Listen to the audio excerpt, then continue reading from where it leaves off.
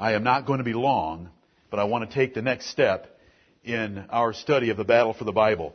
Look at Revelation chapter 12 with me, a verse we've looked at before, but I want to remind you of where we're headed and why it's so exciting to consider the Word of God. This is the battle for the Bible. We're defending the King James Version as the Holy Scriptures give internal evidence that it is the Bible. Amen. And I want to give you what that internal evidence is. And we have been exposing those modern English versions. I haven't handed them out this morning because we're just going to deal with a few passages and some of the evidence. Revelation chapter 12 and verse 17. This is a description of the war that exists between the devil and the church of Jesus Christ. And the dragon was wroth with the woman and went to make war with the remnant of her seed, which keep the commandments of God and have the testimony of Jesus Christ. We are the remnant of her seed. We are the remnant church in the year 2005, and the devil is at war with us. We have the commandments of God and we have the testimony of Jesus Christ right here in our King James Bible, and there are severe efforts being made to take those away from us and to cast doubt upon the words that we have, and it's a war from Satan because we know it is one of his devices, because it's the device he used in the beginning when he seduced Eve. Right. He first questioned God's Word. He moved her to add to God's Word. He altered God's Word. And then he gave a false application and reason for why God had said what he said, totally corrupting the doctrine of Scripture and the truth that God had told our first parents. Amen. The first thing we want to remember, and this is important for all of you if you ever engage in a discussion with anybody about the Bible version issue, and that is when they say, well, what do you believe is the Bible? We believe the King James Version is Holy Scripture in the English language in the same way that Paul told Timothy that all Scripture is given by inspiration of God and that he was to preach that word.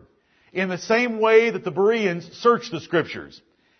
Any other question that they want to ask, let them fumble with their questions. We believe that we can treat this book as inspired Scripture. We are not saying that the Church of England translators were inspired. We're saying God preserved His words. And that we can treat it in the way that they treated the copies and translations that they had. If you go beyond that, you're going to get yourself into questions you won't want to answer. Just stick with the fact that I believe that the Bible is Scripture. And I believe it's the King James Bible is Scripture. And I believe I can use it the same way that Jesus and the apostles used the copies and translations they had. The next thing we want to remember is we believe the King James Bible and we oppose all the other modern versions by faith. Turn to Romans chapter 4. You will never read Romans 4, 17 through 21 too many times. Romans 4. I want you to remember 3 words. Can you remember those 3 words in this passage? The first one is he. He considered not. It's part of verse 19. Let's read verses 19 and 20. And being not weak in faith, he considered not his own body now dead, when he was about 100 years old, neither yet the deadness of Sarah's womb. He staggered not at the promise of God through unbelief, but was strong in faith, giving glory to God, and being fully persuaded that what he had promised, he was able also to perform. Abraham is set forth as the greatest example of faith in the Bible because when God told him something, he believed that God was able to do that, even if it meant reviving him reproductively when he was dead and reviving his dead wife when she was dead reproductively. That he was going to have a son by her. And the point that we want to get is he considered not all the objections that his mind could have raised and that others would have raised that the two of them would ever have a baby. He considered not. He didn't stagger in unbelief by worrying about all the questions, objections, and problems. And that is how we are supposed to believe. Right. If God has said something, we should believe it and accept it and not stagger at it. We should be fully persuaded that God is able to keep His word. We should not consider all the objections that our wicked flesh, the devil, and the unbelieving world wants to throw at us. This is faith, and this is how you can live a victorious life by faith. Right. Don't consider the objections. You know, when they come to me and say, well, if the King James Bible is the Word of God, where was the Bible in 1610? That is the same thing as walking up to Abraham and saying, how's her womb going to be able to handle another child? It'll rupture. It's old. It's dried up. None of those questions have anything to do with the matter. Right. If God said it, we should be fully persuaded of it. And we should have reject their questions. We don't need to answer that question to prove where the Word of God has been since 1611. We're going to trust God to have known where it was before 1611, and we're going to trust His saints to have known where it was. Amen. That's not our concern. We're not told to ask where it was in 1610. We're told to believe the promises about what He would do with His Word. Amen. Which brings us to 1 Peter 1:25. 1 Peter chapter 1 and verse 25. I am not presenting a Bible version to you this morning, as many pastors have, because some publishing company asked me to write a 2-sentence foreword for it, and I got my name in the front cover of it as one of the contributing editors. Now that's happened many, many times. I'm telling you about the Word of God that you hold in your hands as Scripture, and you can rely on its every single word because the Bible tells me to do that. Right. I don't care what any publishing house says at any time or what all of them say together. I know that the book you hold in your hands has outsold all of them combined. And it's not copyrighted, and if you want one for $1, go to the Family Dollar store and drop $1. Or is it the Dollar Tree that has them in Greenville for $1? King James Bible. We're thankful for it. Amen. The point I'm making right now is God promised to preserve His Word. Look at 1 Peter 1:25. But the word of the Lord endureth forever. Amen. Now does that sound like a word that's going to get lost? And then it's going to need unbelieving skeptics to find it again and give it to us 2,000 years later? And then when they give it to us, it's got contradictions in it, and it looks terrible, sounds terrible, and the fruits of it are pitiful? That's impossible. The word of the Lord endureth forever, and this is the word which by the gospel is preached unto you. In case you're misunderstanding what word is under consideration, this is the word that is preached to you. When Paul said preach the word, he meant preach the Scriptures. He had just said that in 2 Timothy 3, and here are the Scriptures. That's what we believe. We believe by faith that God promised to preserve His Word, and we believe that preserved Word is the King James Bible for the following reasons, and there's about 50 of them. And I'm going to take today, next Sunday, and the following Sunday, and I will end no matter where I am. And if you want more, you're going to go to the outline. But today you're only going to get one more, so the next 2 Sundays are going to be like a machine gun. Right through those points. We're just going to look at one because that's all the time we have for. And unless the clock slows down. Fruit. The third thing we want is fruit. First of all, we have faith. This is a divine book, and therefore we believe that God is going to providentially preserve it for us. The second thing is, did God make promise that He would keep His words? We found those promises last Lord's Day, and I just gave you one of them. The third thing we want to look at is the evidence of fruit. And you can go far and wide and read books in the Bible version controversy, and do you want to know one subject they never consider? Ever? Fruit. That's too spiritual of a concept. That concept requires faith. It doesn't require scholarship. That concept puts them out of business.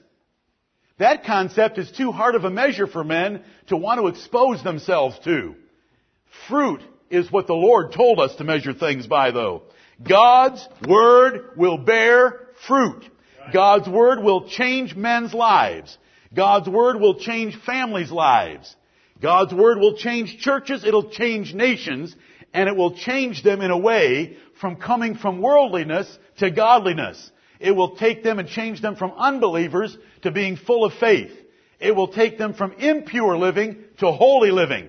Now there are Bibles out there today that will take holy living people and make them carnal Christians because it breaks down the Word of God, and that's what's been happening for 50 to 100 years as these new versions have come into churches where the authority of the Word of God has been broken down, and it now reads like a little dime store novel, and the Word of God no longer has its force as a fire and a hammer. It doesn't break anything in pieces. We can break it in pieces, which we've done the last 4 Sundays, as I've shown you how to take apart those false versions. We want to look at fruit. The gospel, which is the preaching of this word, changes lives, and it bears fruit wherever it goes. This Bible is the reason for the wealth of nations. Right. Amen. Adam Smith wrote 200 years ago a book that is still considered to be a very important book. A strict inquiry into the causes and nature of the wealth of nations. What makes one nation wealthier than others? What makes one nation better than others? Right here. It is not racial. It is not educational. It is not social. It is not financial. It is scriptural. Amen. Where the Word of God goes, men are blessed. It's always been that way. We read that several times now today from Psalm 147, haven't we? He did not show them to any other nation but Israel. And when you look in the Old Testament for 2,000 years, there was no nation like Israel. It was the desire of the earth. It had the wisdom of God in it. It had righteous laws. It had honor. It had wealth. It had strength. It had power. Right. The wealth of nations is where the Word of God is preached and believed. We're going to look at examples of that. There are many verses. Now this principle or rule, though it's taught throughout the Bible, men hate it. Right. It takes away their jobs. It takes away their evidence. You know, their evidence for having the truth is, I got one more doctorate degree than you've got. I've got 3 and you've only got 2. I wasted 20 years in school and you only wasted 13. But see, when it comes to fruit, then it is totally in God's hands. When I use the words, God has put His divine stamp of approval upon the King James Version, I mean we have 400 years of God-fearing, holy living families, churches, and nations backing up the King James Bible. Right. They can't even last a few years and they're reprinting another one. Right. Listen to the names. By the way, what is a standard? Is a standard something that changes every day, or can it never change if it's a standard? Never change. It shouldn't change. It's a standard. Is a foot 12 inches today in English measurement? Amen. Was a foot 12 inches 100 years ago? Amen. Was it 12 inches 100 years before that? Yep. So it was the standard. The first version was 1881, the revised version.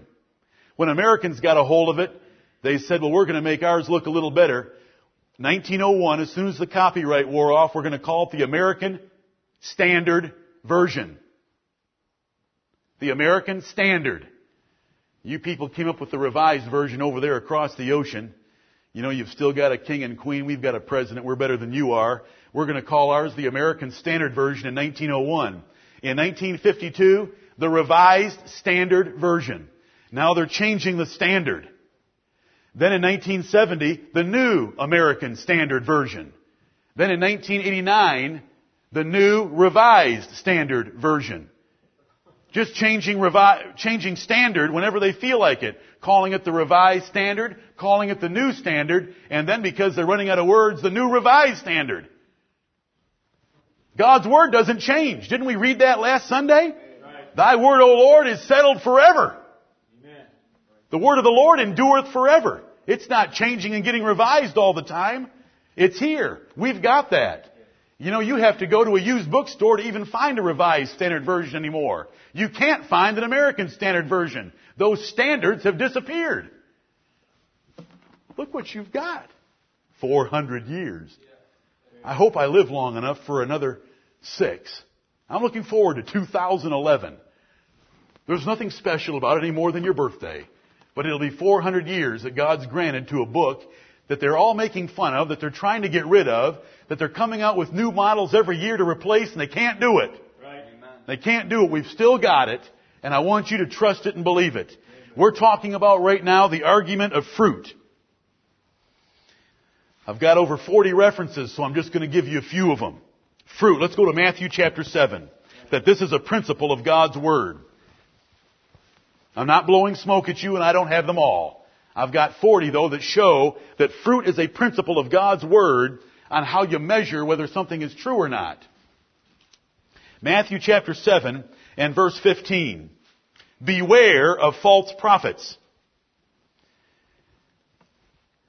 I've preached this whole passage to you. Would there be false prophets?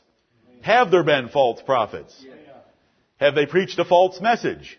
Have they written down false words? Does the devil corrupt Scripture? Were there Scripture corrupters in Paul's day? Yes, yes, yes, yes, and yes to all those questions. So Jesus said, beware of false prophets, which come to you in sheep's clothing, but inwardly they are ravening wolves. Now, if you've got a wolf coming to you in sheep's clothing and you're a sheep, you're not going to recognize him. He's going to look like a sheep.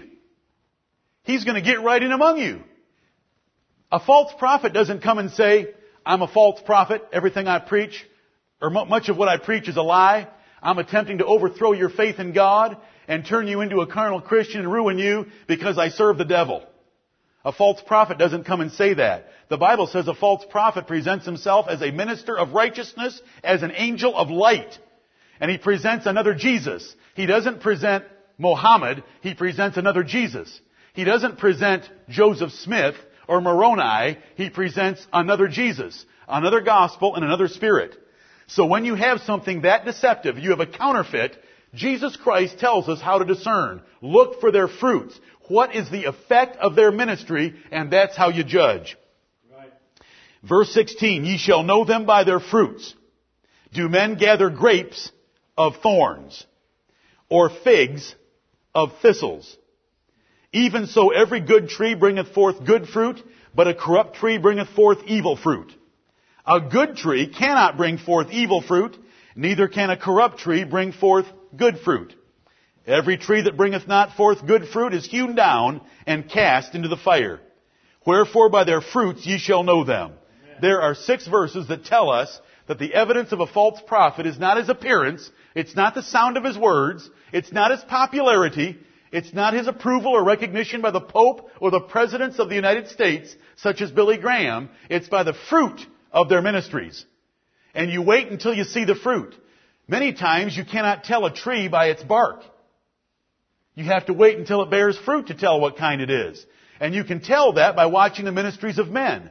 Do their ministries promote the Lord Jesus Christ, holy living, trembling before the Word of God, rejection of the world, or do they promote compromise with the world, friendship with the Pope, and a carnal brand of Christianity? Fruit is the evidence, the first evidence we look at to lay hold of by faith. God told me to believe His promise. He's promised He would preserve His Word, and He said fruit is the way to find it. And that's one of the 40 references. But that tells you right there that when it comes to false prophets, the measure is fruit. Someone might say, well, that's false prophets. What about false Bibles? Well, what is the Bible? It's the word of prophecy. If you want to find out how a prophet is working or the word of prophecy, it's in the Bible. The same rule is going to apply. Everything is known by its fruit. That's how you measure something. Right. What effect does it have? That's how you can tell where to go and look for figs. That's how you tell where you can go and look for grapes. Because you look for other grapes. Right. That's where you gather grapes. You don't go into an orchard looking for grapes.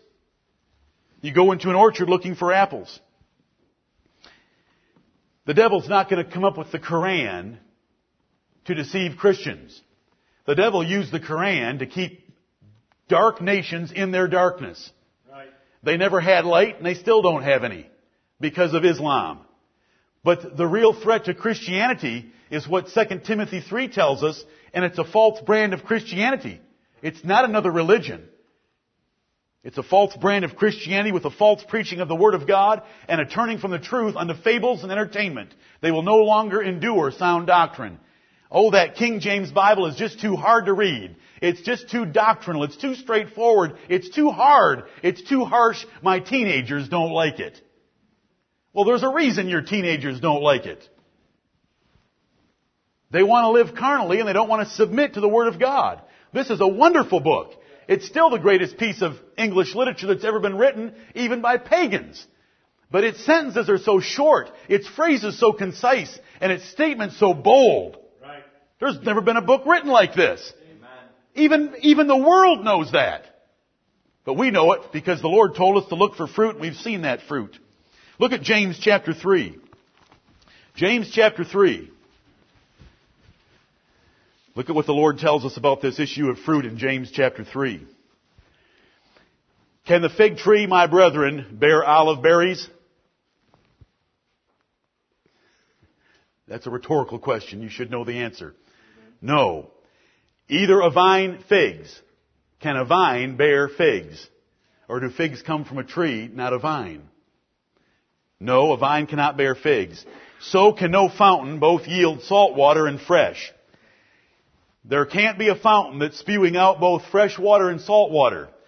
If you taste a fountain and it's salt water, guess what kind of a fountain it is? It's not a blend. I want to read this verse to you. It just came to me that I ought to read this verse to you in another version, just to let you hear what it sounds like and what they've done with the Word of God. And I've shown you many places, and I've only shown you the tip of the iceberg. James 3:12. I like this one.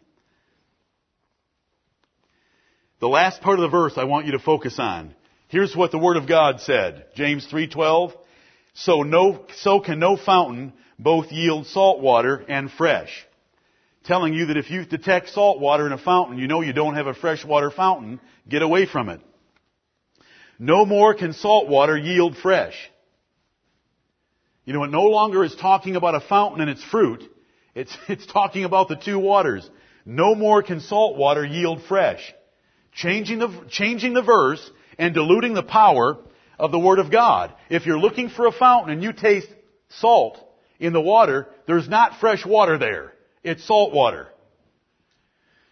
This is the effect of fruit. That is what the Word of God is teaching. And so when we have a Bible, we should be able to go through it and only find fresh water. Only truth, only righteousness, only pure words. Not corrupt words. Turn to 1 Thessalonians 2:13. 1 Thessalonians 2:13. This is an important verse to remember. I would consider it the second most important about fruit. First Matthew 7:15 through 20. Then 1 Thessalonians 2:13. For this cause also thank we God without ceasing, because when ye received the word of God, which ye heard of us, ye received it not as the word of men, but as it is in truth, the word of God, which effectually worketh also in you that believe. Amen. And that last part of the verse is what I want. The word of God. Remember, 1 Peter 1:25 said, and this is the word which by the gospel is preached unto you. Paul said, preach the word. Well, this is the word that was preached to these Thessalonian saints. And it says it effectually worketh in you that believe. How did it effectually work? Chapter 1, and some of you read that chapter last night.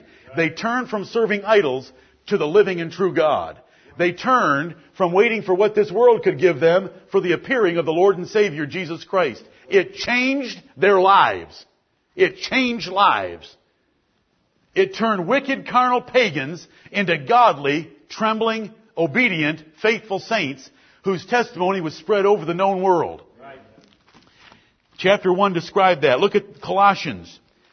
Colossians chapter 1 to see another expression similar to that. The Word of God effectually works. When you find Bibles that aren't working, and because they're not working, they park them and they stop publishing them. They're not working. There shouldn't be a question in your mind. I'm only covering one of the identifying criteria of the Word of God. Those Bibles have been laid aside because they bore no fruit. Right. They wanted to try another one. Colossians chapter 1 and verse 6. Speaking of the truth of the gospel, which is the final words of verse 5. The truth of the gospel is come unto you, as it is in all the world, and bringeth forth fruit, as it doth also in you, since the day ye heard of it, and knew the grace of God in truth. The Word of God changes men's lives. It changes them for the better. It changes them from being proud to being humble. It changes them from being ignorant to being wise. It changes them from being carnally minded to being holy. It changes them from having a loose form of religion to a sober, reverent form of worshiping God. Everything that you can think about that the Bible teaches, where it goes, it's going to change men toward that lofty goal. The other Bibles that we're comparing this to in the last 100 years have not done that. They are all associated with an implosion and a downgrading of Christianity. Right. It's removing men from being sober. It's turning them into carnal, loose, frivolous type of Christians instead of what the Bible expects. Look at 1 Peter chapter 2. 1 Peter chapter 2.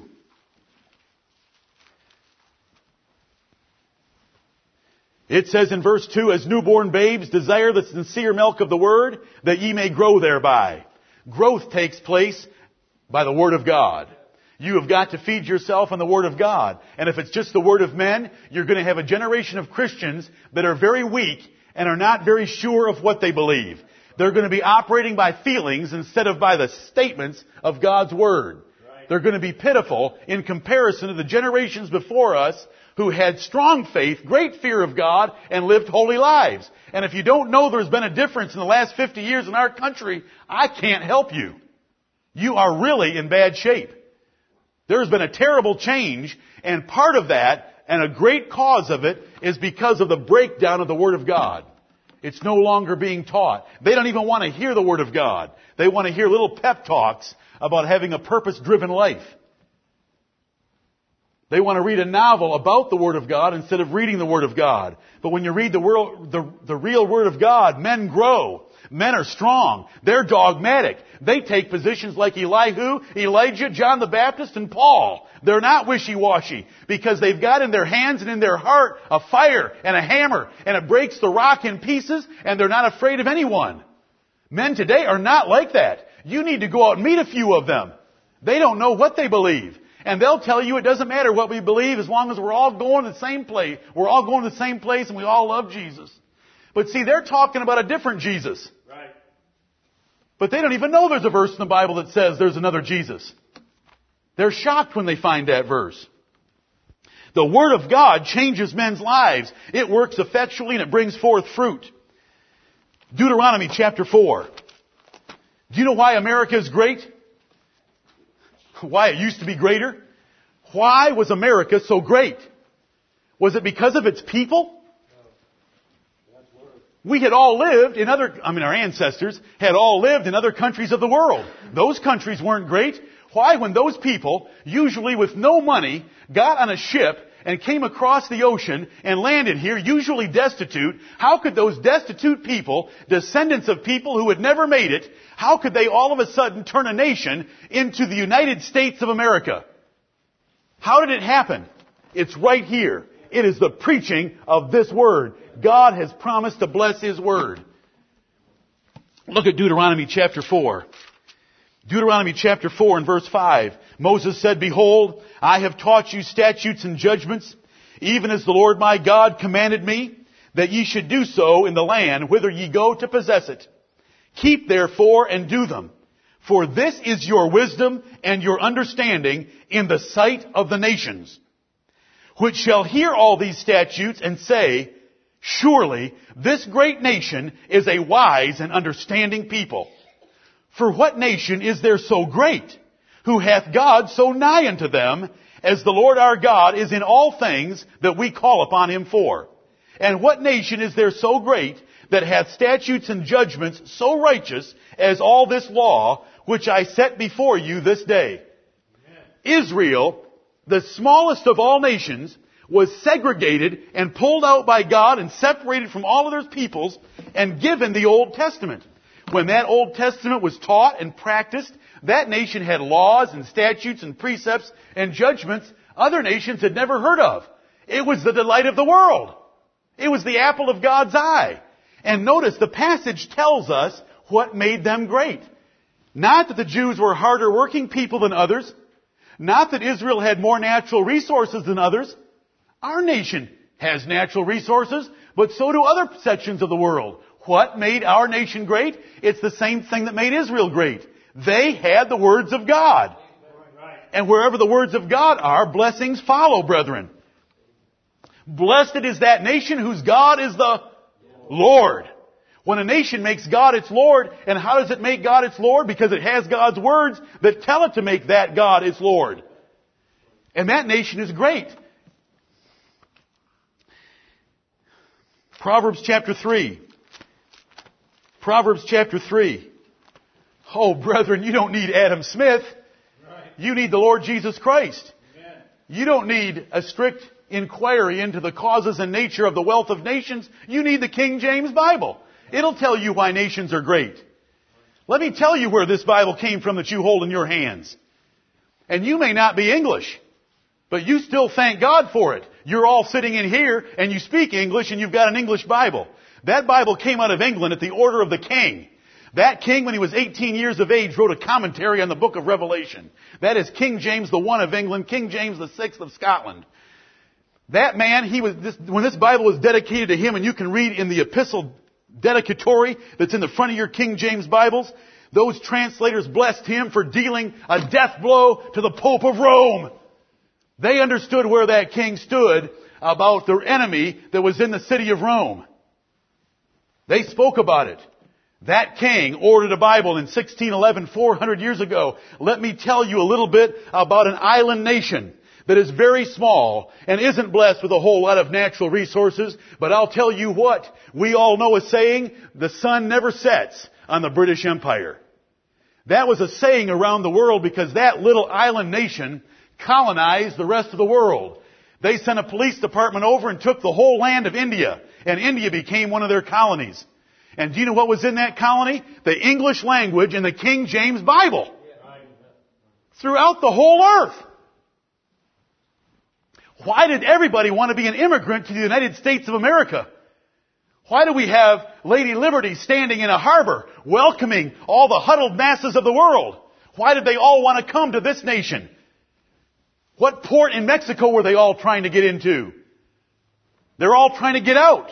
And now listen, I'm not making fun of Mexican people, not one bit. Do you know what I'm making fun of? They have chose as a religion to worship the Pope and Mary and the tradition of the Catholic Church instead of the Word of God. That's the difference in our boundary.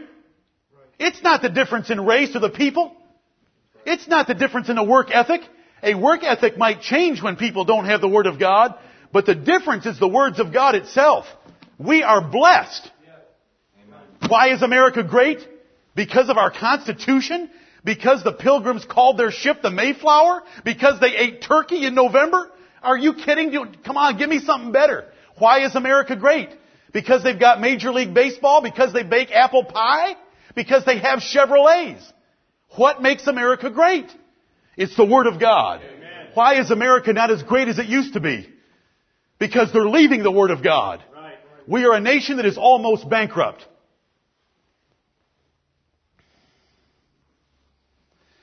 A young man is an auditor of the federal government and wants to come and join this church. And he wrote me, wondering if I knew that our nation was bankrupt. We've known that for some time, brother. Just come on and join us anyway. The Lord's going to take care of us. He'll provide. But see, it's because we've left the Word of God. No one gets excited anymore about sound doctrine. They don't like the King James Bible. Give me the Reader's Digest condensed version. Give me the 100-minute Bible. Have you seen that one recently? Now that's a new one. It's a 100-minute Bible. You can read the whole thing in 100 minutes. Oh, listen, every few months, you would not believe what the NIV. They got an NIV Teenagers Bible, NIV Babies Bible, NIV Little Kids Bible, NIV Little Girls Bible, NIV Little Boys Bible. Today's NIV, which is a gender-neutral Bible, they go on and on and on. We've got this Word. Look at Proverbs chapter 8. Oh, Proverbs chapter 8 is a personification of Lady Wisdom. Right. A personification of wisdom as Lady Wisdom. A personification means you take some concept like wisdom and describe it as a person. We do that in our nation by Lady Liberty, Father Time, Uncle Sam, Mother Nature, and so forth. This is Lady Wisdom. Where she goes, look what follows. 8:12. I, wisdom, dwell with prudence and find out knowledge of witty inventions. Was this country blessed with witty inventions over the last several hundred years as the King James Bible was preached? Yes. We were the wonder of the world. Our farmers were not content to drag a stick in the ground behind an ox. They thought. God put in their minds to think and to be creative because it is a blessing of wisdom that follows to say, I think we can harness steam. I think we can have a steam-driven tractor. I think a good steam-driven tractor might pull 3 plows and I won't have to feed it every night. I just need to find some water. And brethren, it changed the world. Amen. Right. Because God's Word was here. Do you know what? Listen, you pick your nation of origin. It doesn't matter. You were all dragging a stick behind an ox. Yep. All of us were. Yep. You know, we were painting ourselves and arranging stones in fields in England, trying to pretend that we were in touch with some spirit. You know, Druids was our denomination. It has nothing to do with any of that. Right. It has to do with God's Word, because we believe these things by faith. Where God is being honored by His words being read, believed, and preached, God is there. He blesses them. Amen. He blesses those people. Blessed is that nation whose God is the Lord. That's Psalm 33:12. Try Psalm 144 verse 15. Try Malachi 3:12. I'm out of time. But look at this verse. Look at, I wisdom dwell with prudence and find out knowledge of witty inventions. The fear of the Lord is to hate evil, pride and arrogancy and the evil way, and the froward mouth do I hate. Counsel is mine. This nation was known for its counsel and sound wisdom. I am understanding. I have strength. By me, kings reign and princes decree justice. I want to go to America because America is free. I want to go to America because America has a great court system. I want to go to America because its laws are just. That's why men wanted to come to America. Because of Proverbs 8. Because wisdom was here in the form of God's words. And I've just begun.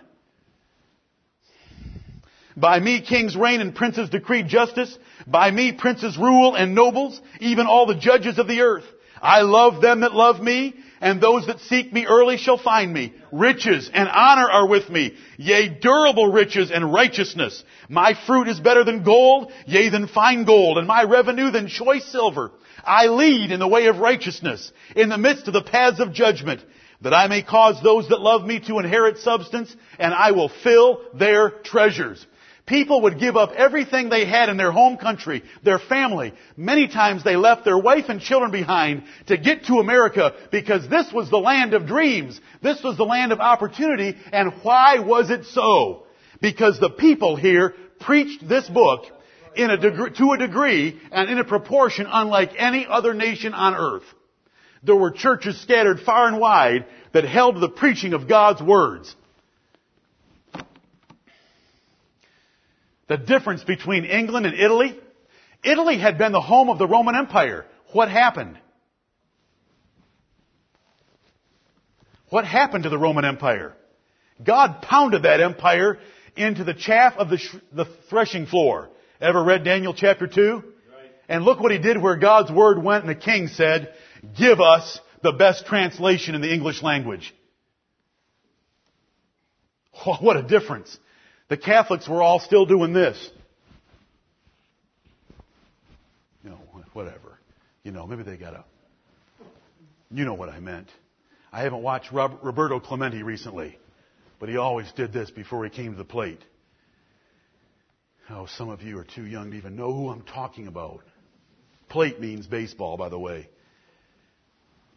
That's the difference in God's Word. Exceptional men in the Bible. Where'd they come from? They were trained in the Word of God. Right. You give me a young man that wants to devour the Word of God, no one will ever touch him. He will be so great in comparison to others because he feeds himself on the Word of God. All those young boys sitting around, some of which aren't listening to me very well, if they would pay attention to all the Word of God and learn the Word of God and memorize the Word of God, it would make them great. Elihu was able to stand up in the presence of 4 of the wisest men on this planet. Job, Bildad, Eliphaz, and Zophar, and he was able to shut them up and put them down because they didn't know what they were talking about, because he said, the Almighty giveth inspiration to men and gives them understanding, and it comes from God's Word. If you want to find out what made Daniel great, go read the book of Daniel and find out how he found out that there were 70 years determined upon Israel. Did somebody tell him that? He found it in the book of Jeremiah. He was reading the Bible, and it made Daniel great.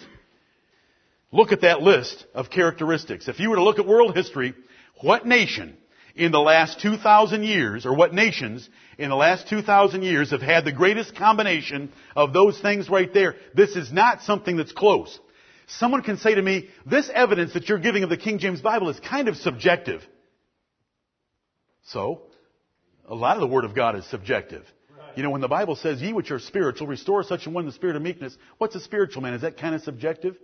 When the Bible says you ought to fear an odious woman, is that kind of subjective? Or is she born with the label on her forehead, odious? Or are you supposed to sniff her out? It is subjective. Of course it's subjective. But it's easy to figure out. In the history of the world, what was this nation 300 years ago? Wah, wah, wah, wah, wah, wah, wah, wah. You know, they were dancing around a fire, eating buffalo, and worshiping the Great Spirit. And I'm not making fun of them. God withheld light from them.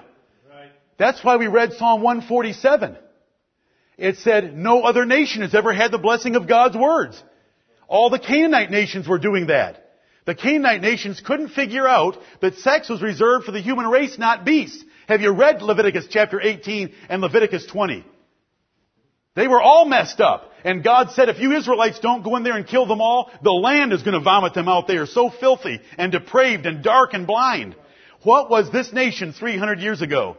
It was a wilderness inhabited by savages that in 5,000 years of existence had not ever visualized a wheel. Talk about witty inventions. They had never envisioned a wheel. Something that rolls. It helps when you're pulling something. And I am not making fun of them. Brethren, if it weren't for the grace of God, do you know what I'd be doing right now? I'd be dropped down on my knees, kissing some statue someplace, wearing the toes off. I'd have a lie in my right hand and would not be able to deliver myself. Isaiah 44 and verse 20. That is what our nation was 300 years ago. All the other nations in the earth had about a 3,000 year head start on us. What happened to America? Men came in here and preached the Word of God. And they believed the Word of God, and they set up churches to preach and practice the Word of God, and they enacted laws called the Bill of Rights to protect the preaching of God's Word so that it could be done without fear of reprisal from the government. And the nation blossomed. Was everyone in the nation saved? Not a chance. Not even close. But was there a godly remnant here? Did God make a place for the remnant to hide? Yes. And to get away from the persecution of Europe? Yes. What did Europe do for 1,000 years? It's called the Dark Ages. America was the light of the world. What do you think that torch stands for? They came to America because they wanted the freedom, the light, the honor, the riches, the witty inventions, the prudence, the counsel, and all that's right here in the Word of God. We are blessed. Why were you born in this country? Why are you about to become a citizen of this country? Because it's a great place to live. Because God blessed this nation.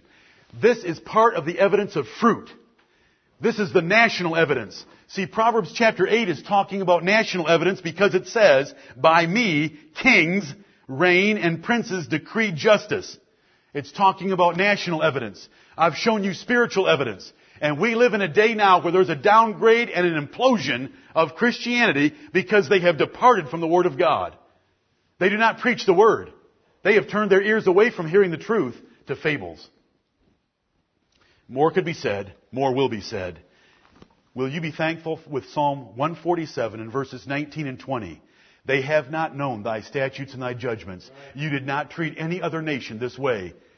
Now, in recent history, we do have Canada, we do have Australia, we do have England. And if you go look at those nations compared to the nations around them, the light that burst forth on various continents and in various parts of the world where they had the Word of God and they preached it and they allowed it to be preached and they gave liberty to it. But you show me a nation where this was persecuted, where the preaching of God's Word was persecuted and taken away from the people, where the people were not allowed to have the words of God in the vulgar tongue, that nation remained in poverty and darkness in comparison. Right. It's as sure as black and white. It's as sure as yes and no. It's as sure as God's blessing and God's curse. It's sure. That's just one part of fruit, though. We are so blessed. And this Thursday, we will all sit down in the freedom of our homes, large homes, comfortable homes, homes stocked full of witty inventions. And who do we give the glory to? Our government? The Lord. The Lord gave us all those things because we followed wisdom in this country, and our fathers came here to establish a nation where they could worship God in spirit and in truth and get away from the persecution of Europe. We are blessed. We are very blessed. Don't complain about our country. Thank God for it. He'll take care of us. Let's pray for our rulers. Let's pray for our nation is turning into Babylon. But you know what the Bible says? Pray for the peace of Babylon, and in her peace you'll have peace.